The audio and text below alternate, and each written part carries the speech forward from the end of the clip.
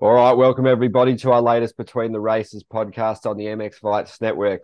Thank you for listening and supporting the site. We really appreciate it. We'd first like to thank our sponsor for this episode in Fly Racing. Fly Racing is excited to celebrate its 25th anniversary in 2023. Led by the revolutionary Formula helmet featuring Rheon technology, Fly Racing continues to push the boundaries of product performance and design. We would like to thank our loyal dealers and customers for 25 incredible years and look forward to the next 25 and beyond. Check out the new line at flyracing.com and at Fly Racing USA on social media, and all our athletes at worldwide motocross and off-road events in 2023. All right, for this one, we're joined by Jason Thomas. The great man's back during his busy schedule. How's life? And thanks for taking the time. Yeah, man, all good. Just on my way to, it's a city called Rochester, and the track is in between the capital of Minnesota, Minneapolis, and Rochester in the middle of nowhere, honestly. It's really, if you didn't know where to go, you would literally never find this racetrack. But it is, having said that, one of the best tracks I've ever been to on the planet. It just happens to be, in a bunch of cornfields here in Minnesota. Oh, sweet as, mate. Yeah, it's hopefully the line should hold up. The reception should be all right. But just talk us quickly back on Southwick. You survived the brutal heat and humidity as well as the riders. It must have been tough for you doing your job out there too in those conditions. But how fun was it, mate? You obviously doing your thing with James, Ricky, and Weege. It was great broadcast as usual, and the racing sort of lived up to it as well, didn't it? Yeah, it was cool. And for us, we have, our major networks that, all Americans get access to, whether you have cable subscriptions or anything, you would have access to this channel that they broadcasted the first two motos on. So that's a huge deal here in the States. Typically it's on Peacock, but, you have to have an app and a subscription and all those things. But this was on main television, right? And everybody there were probably so many people that have never been exposed to the sport that's watched it on Saturday. So that adds a little bit of pressure, adds a little excitement. And for me, it was like my first time being on that network. So I had lots of friends that had really never seen it before texting, and you get a little bit of that. So that was exciting. And then, of course, it had to be brutally humid and hot as well on top of it to make the job that much harder. But yes, for the riders, I've been there in that spot. I know what those days feel like. And it's survival of the fittest. It's a real fitness test. And I spoke with a bunch of riders that morning, and, not that I have wisdom to impart or anything, but you just kind of share with them like, hey, this is going to be one of those days where we're going to find out if you're fit or not. And I know, speaking to some of them that I know well, I'm like, I know you're fit. So lean on that, right? Like if you're worried or you're stressed or nervous, which all these guys are every weekend, just rely on the fact that you have fitness, and a lot of these guys don't. Like they are going to suffer on days like today, and that should give you just a sense of calm. Like I use that a lot as like on the hardest days, if I knew I had done the work, I would just think about that the most. It's like, okay, maybe I won't be the fastest guy for 15 or 20 minutes, but those last 10 or 15, these guys are in big, big, big trouble. And at least it would calm my nerves a little bit before the races. Yeah, it was another masterclass by Jed again. Must be a little bit demoralizing for his competitors just watching him navigate the track the way he did, making it look really easy, flowing, almost sort of surfing, jumping over the bumps. Yeah, it was really impressive to see. But you sort of a few signs of Sexton and Ferrandis sort of giving him a little bit, but do you still have that feeling that Jet's got that little bit more in the tank when they close and he just extends again, doesn't he? Yeah, he just seems to have an extra gear, and you wonder. He's made me question it a few times this season, but then it's starting to get where it's fool me once, shame on you, fool me twice, shame on me, because now we know it's there, and at some point maybe Sexton gets back. He's been saying the same thing. I want to get back to 2022 form. That's what the goal is. I want to get back to how I felt last summer. So maybe he does, and maybe he has something for Jet. Maybe he can really challenge him. But so far, every time anybody's really forced Jet to focus, he's just been able to lower his lap time a second, 2, 3 seconds, and then he puts in a few burner laps and it's over. And, again, I've been fooled because I think somebody's going to turn this into a race, and he clearly disagrees because he has a lot left to show us, and he just pulls away. So it's remarkable to watch. It's got to be demoralizing for these other guys, whether it's Ferrandis or Sexton. Forget about Plessinger and Cincerillo. Those guys, they're really not even in the fight with Jet at this point. But yes, he is. He's really something else. It takes a lot to impress me, just because I've been around this sport for a long time to get jaded by it, and I don't mean that in a negative way. I've seen a lot, and I've seen the best to have ever done it up close, and I am very blessed to get to work with those guys now. So it takes a lot for me to really kind of be taken aback by a guy. And I'll tell you, the last time, Tomac's done it a few times, but the last time I had this feeling was Ryan Villapoto at the end of 2012. He was just dominating in a way that nobody was even close to him. Nobody really had anything for him. I think Dungey had completely given up the ghost on trying to beat him. And the most remarkable part of all this is that this is Jet's first year. He's precisely 12 motos into his 450 career, and he's already at that stage. So it's a scary proposition for the rest of the 450 guys. And I don't care what your name is, you should be a little concerned. Yeah, absolutely. Do you think we're at the point now where it's almost the other guys are relying on a mistake or some misfortune for the streak to be broken? And how do you think these guys will be heading into Millville, mate? Obviously, I read your staging area article and really good stuff, really good explanation on what's ahead. And it's a really awesome track, isn't it, with the elevations, different sections like the whoops, and should be a lot of fun for the riders. And how's the weather looking down there as well? Yeah, it should be nice. It'll be humid. It typically is here, but not. I don't think it's going to be on the level that Southwick was, but it'll be a warm day. Nothing crazy. Typical Midwestern USA summer, which is okay. That's a great thing in and of itself. But as to your question on Jed and the boys, I think Sexton believes he can beat him. I think he also understands how good Jed is riding and the talent that Jed is, but I don't think he has really capitulated as far as being able to just straight up beat him. I also think that Dylan has been very transparent and forthcoming that, yeah, I think we can beat him, but we're gonna have to be perfect. And he's probably right. They're gonna have to have their best race, and Jed is either gonna have to have some sort of misfortune, as you mentioned, or just not have a great day. And I think at High Point was that type of opportunity. He mentioned on the podium to me and other times that he didn't feel like his balance was quite there. He just didn't feel sharp. And you never really know. Like, you have off days. That's a part of racing. If you put yourself up behind the starting line enough times, you're going to have days where things don't click. And it could be that. It could be a first turn crash. It could be a mechanical. Like, look at Hunter Lawrence had the unspeakable happen in the first moto in the 250 class. So I do think it's going to have to be something like that. I think Chase believes he can just straight up beat him, but I'm not sure that I do it right at this time anyway. Unless Chase gets a lot better really quickly. I have not seen anybody that for 35 minutes can just take it to Jet yet. Yeah, it's just so hard to get at him because obviously he's really, the riding's magnificent, but he's dialing the starts in too. And that's going to be an interesting one at Millville, isn't it? The start's always pretty sort of hectic, divides opinion, can get a bit sketchy, mate. And how about those downhills? No, it's pretty remarkable, this racetrack in person.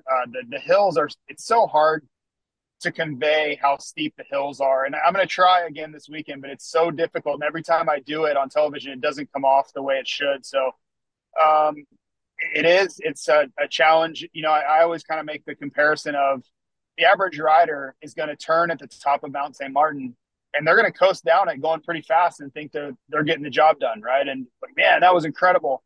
Well, the best of the best. And I'm not talking about myself. I'm talking about the best, like Jet and Tomac and the best that have ever done it. They come out of the corner and they literally turn their throttle to the stops as they're going down the hill. And the juxtapose of an amateur rider cruising down the hill, coasting while also kind of trail braking versus those guys literally wide open and upshifting is that, to me, that's one of the biggest references you can make between what is an amateur rider like and what is a pro rider like. I think that something like that, and then like a big set of Supercross whoops, the difference of what those two people look like going through a section like that, like that's about as good as it gets. Yeah, it's impressive watching those sort of masters of their craft doing it, and yeah, just the mindset they have. It's incredible, mate. And to be there in person, you'll be treated to some pretty cool racing, that's for sure. And just a couple of other guys in the 450 class. Obviously, Plessinger's struggling a little bit with that back injury, and Marchbank and these guys and Masterpool, they keep sort of doing their thing. And it was cool to see Boutron in absolutely flying form, and Lecurcio keeps sort of showing his stuff too after bad starts. Both of them had some pretty average starts, but they're impressive, aren't they, mate? They just keep going, and it's cool to see these sort of Europeans adding that extra flavor to the series too. Yeah, it's been the summer of the privateer all year, right? And it's an awesome thing. You don't get these opportunities very often because, yeah, the negative side of it is we've had a lot of injuries. But for the privateer guys, this is their chance. They can be a consistent top 10 guy and really put some stats up for the record books. And they may never get a year like this ever again, because I've been around the sport a long time and I've only seen it a few times where the factory side of the field is so depleted that, yes, guys like Marchbanks, and Marchbanks is an outlier, right? He should be a factory guy. He's been a factory 250 guy for a long time. But a Jose Butron at his age, or the Grant Harlans and these guys that are, they're trying to poke around 7th, 8th, 9th place. Like that's an amazing thing that they'll never forget. And I love that aspect of it. And yeah, that story rolls on, right? Some of the European riders won't be here this weekend, which makes it a little bit easier on top of that. And if you're them, I would just recommend seizing the opportunity. Like make the most of every opportunity you have this summer, because again, you never know. Like it may never look like this again. Like the rash of injuries that we've had, and it's going to get harder. Barsh is coming back. Unadilla, Anderson's finding his footing again. So it's not going to be this easy. Even as we roll into the final few rounds, I think it's going to become more difficult.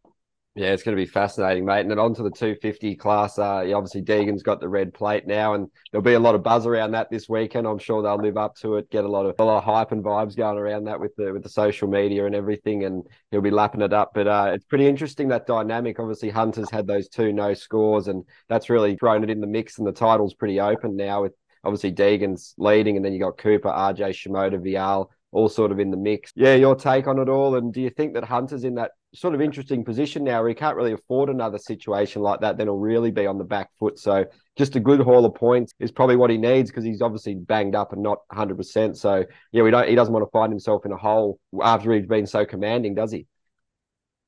Yeah, it's a tough spot, and it really wasn't, none of it was his doing as far as the crash in the first turn. Like these things happen, maybe you could say could have done something differently, of course, but it's racing and there's always going to be some assumed risk there, and first turn crashes, they happen. And then of course the first moto at Southwick, that's way beyond his control, right? He can only do his part of the job, and that is be prepared to go out and try to win. He was suffering through a rib injury, and I thought he was putting in a pretty strong performance coming off of Redbud. So he's got his work cut out for him now. He's going to enter this weekend for the first time in a long time without the red plate. And he's brought, not by his own doing, but he's brought Hayden Deegan and Justin Cooper and RJ Hampshire into this fight. And they've all breathed, a whole new life into this series. And I think they have felt rejuvenated. And just speaking to them individually at times, like they are like, oh, I'm back. Like this is my chance, and I'm going to make the most of it, because I blew it. I wasn't as good as Hunter. I made mistakes, whatever, but I have been given a second chance to be a real contender, and I'm going to make the most of it. Now, whether they can or not, that's why they dropped the gate, right? That's why we have races. But it certainly does make for a really nice storyline down the stretch here in the final few rounds. Yeah, there's definitely some sort of interesting parallels with the MX2 in Europe, how sort of everyone's having their issues. No one's quite sort of putting their grip on it in the last few weeks. And obviously Hunter completely out of his control, what's going on there. But another guy that'll be really good to see will be RJ. This weekend you'll be charging. He's always charging. He loves the heat. He loves battling. He's got the fitness, and just the starts for him, isn't it? I think it was Steve on your podcast saying that, I think 16th is his average start or first lap positioning. And yeah, that's not going to get it done with all those heavy hitters. And also it doesn't help when you got guys like Pierce Brown and Faulkner coming back just to throw in the mix. You're going to need to get off the gate pretty well, aren't you? Yeah, and it's it's always interesting just to see how guys handle adversity. There's so many different situations, and you look at first lap positioning and you look at how many crashes some of these guys have had. I mean, RJ's crashed, I don't know, 30 times in this series, right? And he's found ways to overcome most of it. Another guy would throw like Tom Vial, right? Like he gets his first win at Southwick and he looked incredible doing it. I really feel like he mentally has turned a corner, and he's stated as such that he feels ready to go win each weekend now. And if you threw out the Colorado round where he crashed late in Moto 1, so DNFs, and then his wrist wasn't ready to go in Moto 2, so he basically missed 2 motos worth of points. If you gave him his average finish of points in those motos, he's second place in this championship right now ahead of Hunter. Wow. So that's a really remarkable thing that tells you where Tom's level is. So yeah, it's the series we would all want. Other than Hunter, like Hunter's the one that's the big loser here because let's face it, he has been absolutely phenomenal in the calendar year of 2023, and now he's in a dogfight. And even worse, he's wounded, right? He's not even 100% as he has to fend off all these guys that are. I think they're all kind of teamed up, like they've kind of built themselves into one big transformer to try to take on Hunter because he's been so dominant outside of that, and they're all like. It's like a pack of lions that are all attacking a huge rhino. Like they're all, nipping at each leg or trying to make him a little bit weaker. And it seems to be working. None of it is his fault, of course, but I think all of them would much rather have Hunter out of the picture and they can duke it out for themselves. Yeah, it's definitely wide open. So many guys taking points off each other, so many incidents that have happened, and there'll be more to come for sure. And Shimoda definitely sort of stamped his authority in that second one at Southwick, especially to get himself on the podium. And he's sort of another guy to throw in the mix. And, he's got all the skill and the talent, and he's had plenty of issues in motos. And you sort of look what you were saying with Vial's average motos. You wonder how some of these guys are still in the hunt, but just that Hunter adversity sort of brought it all back together. But really good to see Shimoda and Cooper sort of mix it up. It's not guys that traditionally win heaps, especially Cooper. You'd expect him to have way more than I think it's 4 overalls, isn't it? So watching Cooper and Shimoda, what are your takes on them? Yeah, I think it's the same point you're making. You look at, okay, Vial misses 2 motos at Thunder Valley. Justin Cooper misses 2 motos at High Point. Hunter Lawrence has missed 2 motos because 1 at Redbud and 1 at Southwick with the DNF. So it's kind of the same story with those 3. RJ's been all over the place. It hasn't been the DNF side. He's just been crashing himself into bad results at times. And the one picture of consistency has really been Hayden. And that's why he's your points leader. He gave some points away at Southwick with the crash in the second moto. But outside of that, he's been really good. He's been on the podium every week except for Southwick. And the consistency has really paid off for him. He's only got 1 win. He's only got the 1 overall at Redbud, but he's just been hanging around the podium the whole time. And if he does end up becoming the 2023 Pro Motocross champion, you'll just have to look back and say, was he the fastest guy all the time? No. Was he the best guy most of the weekends? No. But he did not have brutal meltdown weekends where he gave up 20, 30, 40 points in a given weekend, and that was the key. We'll see if that plays out. I personally think you're going to have to win down the stretch. I think you're going to have to show up and be the dominant guy. That's how these championships always go, is the alpha makes it happen at the end. You think about Jeffrey Hurlings in 2021, the way he won that championship. He just took control of the series. Grant Langston in 2007 450 title. It was up for grabs with a few rounds to go. He took control at especially the last round. And I think that's the way this thing will go. But yeah, it's a pretty remarkable story. There's a lot of parity, and boy, do we need it because the 450 class is nothing like that. That's for sure. No, absolutely. And with Deegan, just the consistency in lap times is so impressive. He doesn't really drop his level, which we saw in Supercross as well. And did you get any sort of inklings on his thoughts on just getting through Southwick? Because we heard in the lead up that it was one of those rounds that he wasn't super confident heading into, and just escaping with a good haul of points was what he was after. And he did that even though it wasn't a flawless weekend by any means. He had his issues and mistakes and things. How comfortable do you reckon he was in the sand and on the day? Yeah, it was definitely a liability from their perspective. He was the only factory rider that showed up to ride on Friday for press day. So that gives you a little bit of an idea about how he felt. Like he wanted to get out there and get some track time. I know that they made mention to him about, hey, walk into Justin Cooper on the qualifying lap because he will show you the speed on this racetrack. Like he'll show you the pace needed. So they were doing everything they could because they knew that this could be a day where they could give up a lot of points. Now, they were fortunate because Hunter had his troubles and they came in a really good points position. That 10th in the second moto didn't hurt him as badly. Because if you had told him, you're going to go 4:10 on the day, but you're going to leave with the red plate, they would take that 100 times out of 100, right? They wouldn't care what the details were. Doesn't matter. At a track where they felt like it was a going to be a difficult day, and they just needed to minimize the damage. To leave with the red plate under any circumstances had to be considered a win. Yeah, absolutely. And before we hit up the MXGP chat, yours at this point, Motocross the Nations picks for America. Would you be going Deegan or RJ and then maybe AP and Barsha? Because obviously Sexton's got the team change and Cooper's out. Your take on that, mate? There's so much happening behind the scenes right now, Ed. It's crazy. Sexton is still in play to ride a Honda. There's a lot of politics going on, but he's not officially out. Like Honda is claiming they would do it. KTM's claiming they would extend, give him another week before he had to make the switch to allow him to do it. Cooper Webb is back in play on a Yamaha now to ride for Monster Yamaha Star Racing at that event on a 450. Justin Barsha wants to be in, so he's going to be lobbying for it once he comes back to Unadilla. They've even talked about maybe Jason Anderson being on the 450 again if he could get back to race shape. The 250 side, it's between, in my opinion, it's between Deegan and RJ.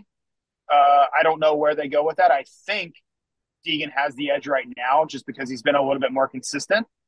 But I've also heard that Cooper Webb would be willing to ride a 250 there, a Star Yamaha in France. So there are so many chess pieces being moved around the board right now. For me to tell you how it's going to play out would be incredibly foolish because I think it's going to change about 10 times before we get assuming we announce a Unadilla. I bet they push it back. I bet they push it to the Bud Streaker Ironman just to try to get all of the options that are available. And when I tell you there are politics at play, I mean it. The amount of, behind the curtains type dealings that are going on between the OEMs and energy drinks trying to get their guy into play. It's pretty wild. There's just a lot of moving parts.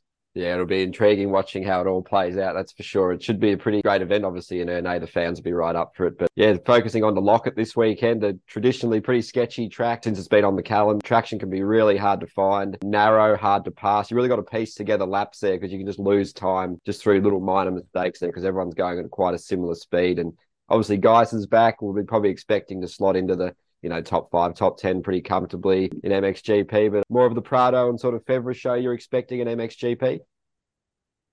Yeah, it should be. It's a small racetrack, right? When I watch it, I always think it's just small. It's tight.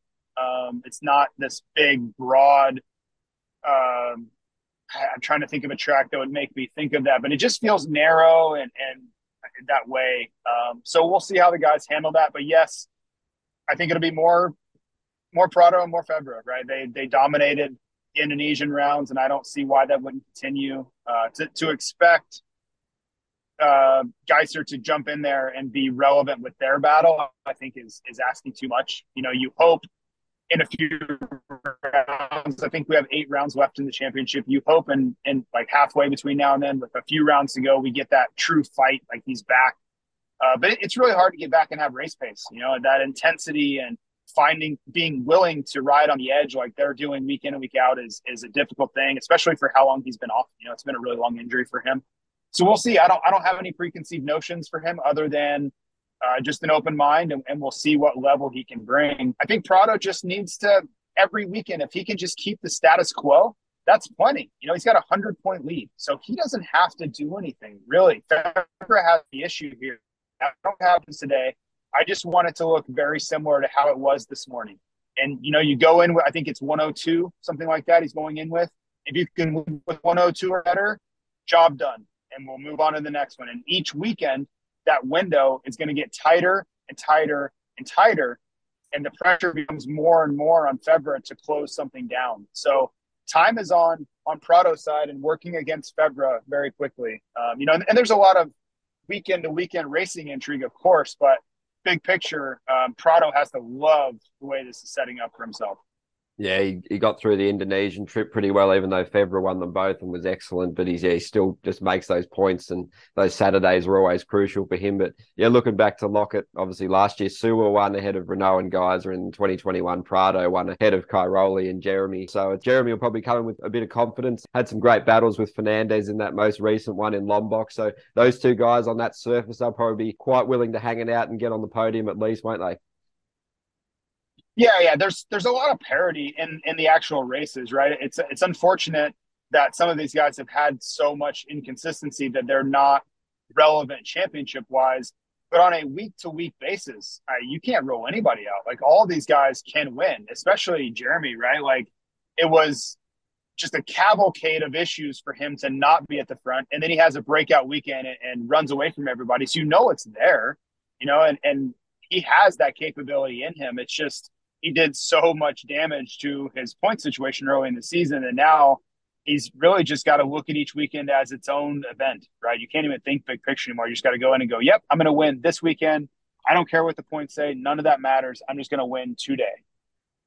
Yeah, absolutely. And MX2, this is the last couple of questions. Iago is obviously going to be eager to banish the demons of that defeat last year in the final against Vial. Lost the championship in heartbreaking style. But yeah, he's on a roll now. He's obviously, that's his third 60-point weekend of the season and his 100th GP in Lombok. He was pretty imperious, wasn't he, mate? And I was just doing an analysis article last week, and he's got 13 moto podiums, won 8 motos, won 5 of the 10 qualifying races he's been in, and got 4 overall victories. So do you think he's on for the charge, mate, or do you think Adamo is just going to be too consistent? And Benestant and DeWolf are sort of having their own issues lately, but it's going to be pretty interesting to see how that plays out, isn't it? Yeah, I mean, he's 40 points down-ish, something like that. And I truly believe he's the best rider. I've been on record all season saying this is his championship to lose. And he's doing his damnedest to do it. Breaking his wrist and things like that will certainly lose you a championship really quickly. But if you really break it down and you look at it individually, there's 8 rounds left, not counting the qualifiers. So we'll just take the qualifiers out of it. 8 rounds, 16 motos, and let's say he's 40 points down. That's not a lot. You're talking about 2.5 points a moto, something like that, on an average. And I know it's not, you can't really base it on averages. Every moto is its own race, but if you're going to tell me the best guy in the series that's won all these races over the years is racing against a bunch of younger riders who have never been in this situation before, then I need him to average 2 points better a moto over the course of 16 motos. I'll take that bet, right? And if you break it down like that, that's the message I would be sending to him if I'm in his camp. Is like, hey, all you have to do is just prove you're the best guy over the last 8 rounds and you're a world champion. Really, that's all it's going to come down to. There's been so much up and down in this series.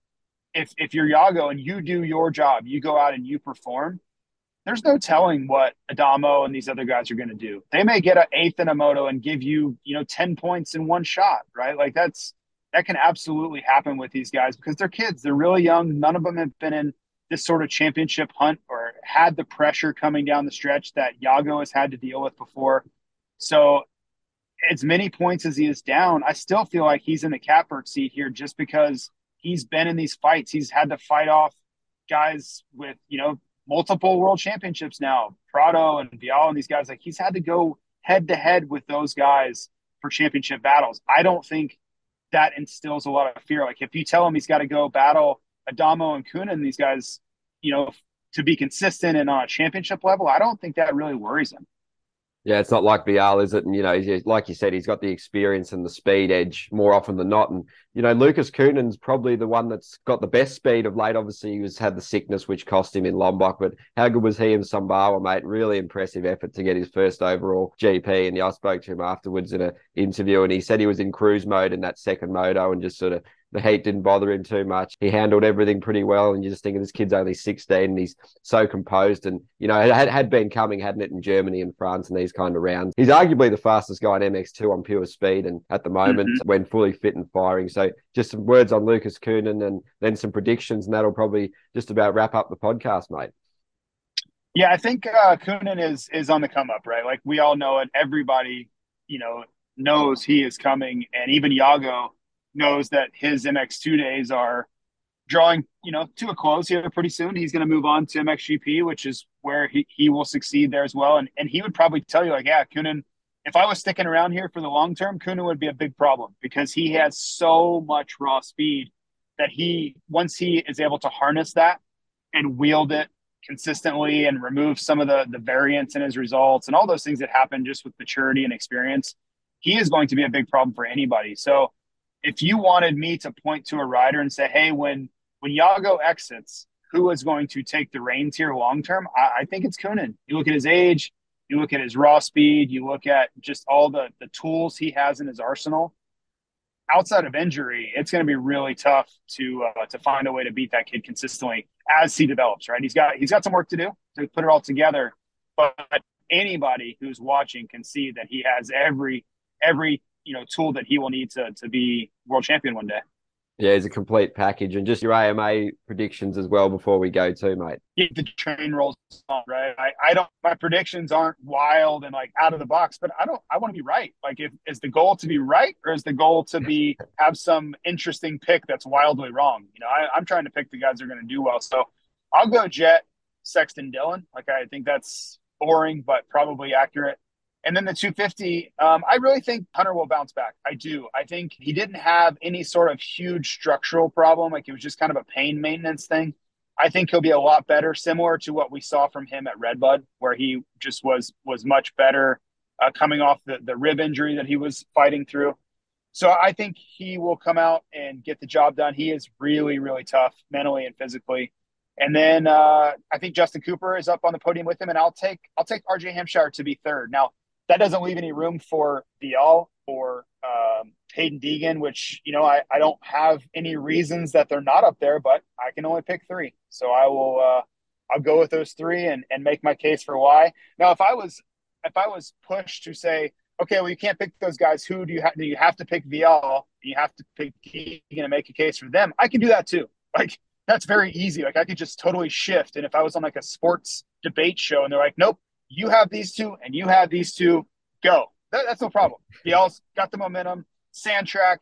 He's going to be great. He has the confidence. Awesome. Hayden Deegan, most consistent guy. He's going to be really motivated after his poorest result of the season. He's got the red plate, which he is a very proud rider, and he's going to want to showcase that and show he's the man. So, again, just point me in the direction you want me to talk, and I can make a case for all of these guys in the 250 class, which is great because that means that we have a lot of parity, which is what we want. We want the gate to drop and have no idea what's about to happen. Oh, yeah, it's going to be awesome, mate. And before we let you go, we'll just thank Fly Racing for this one. And they're excited to celebrate their 25th anniversary in 2023. Led by the revolutionary Formula helmet featuring Rheon technology, Fly Racing continues to push the boundaries of product performance and design. We would like to thank our loyal dealers and customers for 25 incredible years and look forward to the next 25 and beyond. Check out the new line at flyracing.com, at Fly Racing USA on social media, and athletes at Worldwide Motocross and Off-Road events in 2023. All right, JT, thanks again for taking the time to join us, mate, and all the best for a great week. And it should be you should be in store for a brilliant one. No worries. Happy to talk, and we'll talk to you next week. No worries, mate. Have a good one.